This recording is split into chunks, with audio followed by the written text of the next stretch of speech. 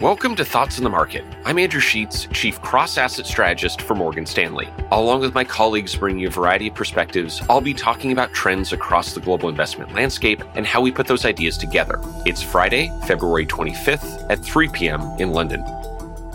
Russia's invasion of Ukraine has grabbed the headlines. There are other commentators and podcasts that are far more knowledgeable and better placed to comment on that conflict. Rather than offer assessment on geopolitics, I want to try to address one small tangent of these developments, the potential impact on prices and inflation.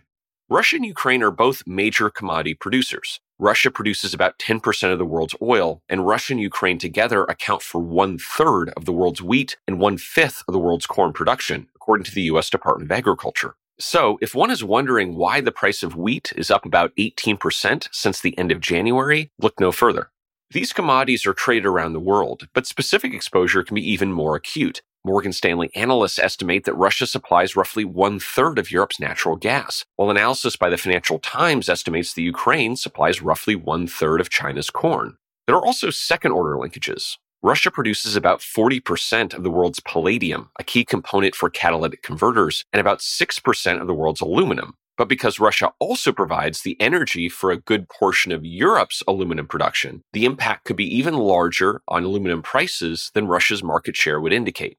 Central banks will need to look at these changing prices and weigh how much they should factor into their medium-term inflation outlook, which ultimately determines their monetary policy. For now, we think three elements will guide central bank thinking, especially at the U.S. Federal Reserve.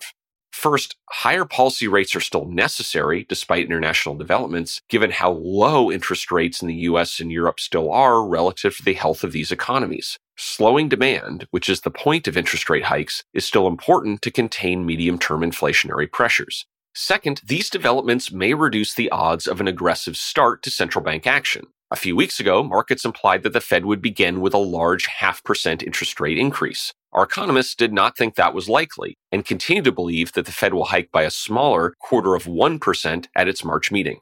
Third and finally, the duration and scale of these commodity price impacts are uncertain. Indeed, I haven't even mentioned the prospect of further sanctions or other interventions that could further impact commodity prices. In the view of my colleagues who forecast interest rates, that should mean higher risk premiums and therefore higher interest rates on government bonds in the US and Europe.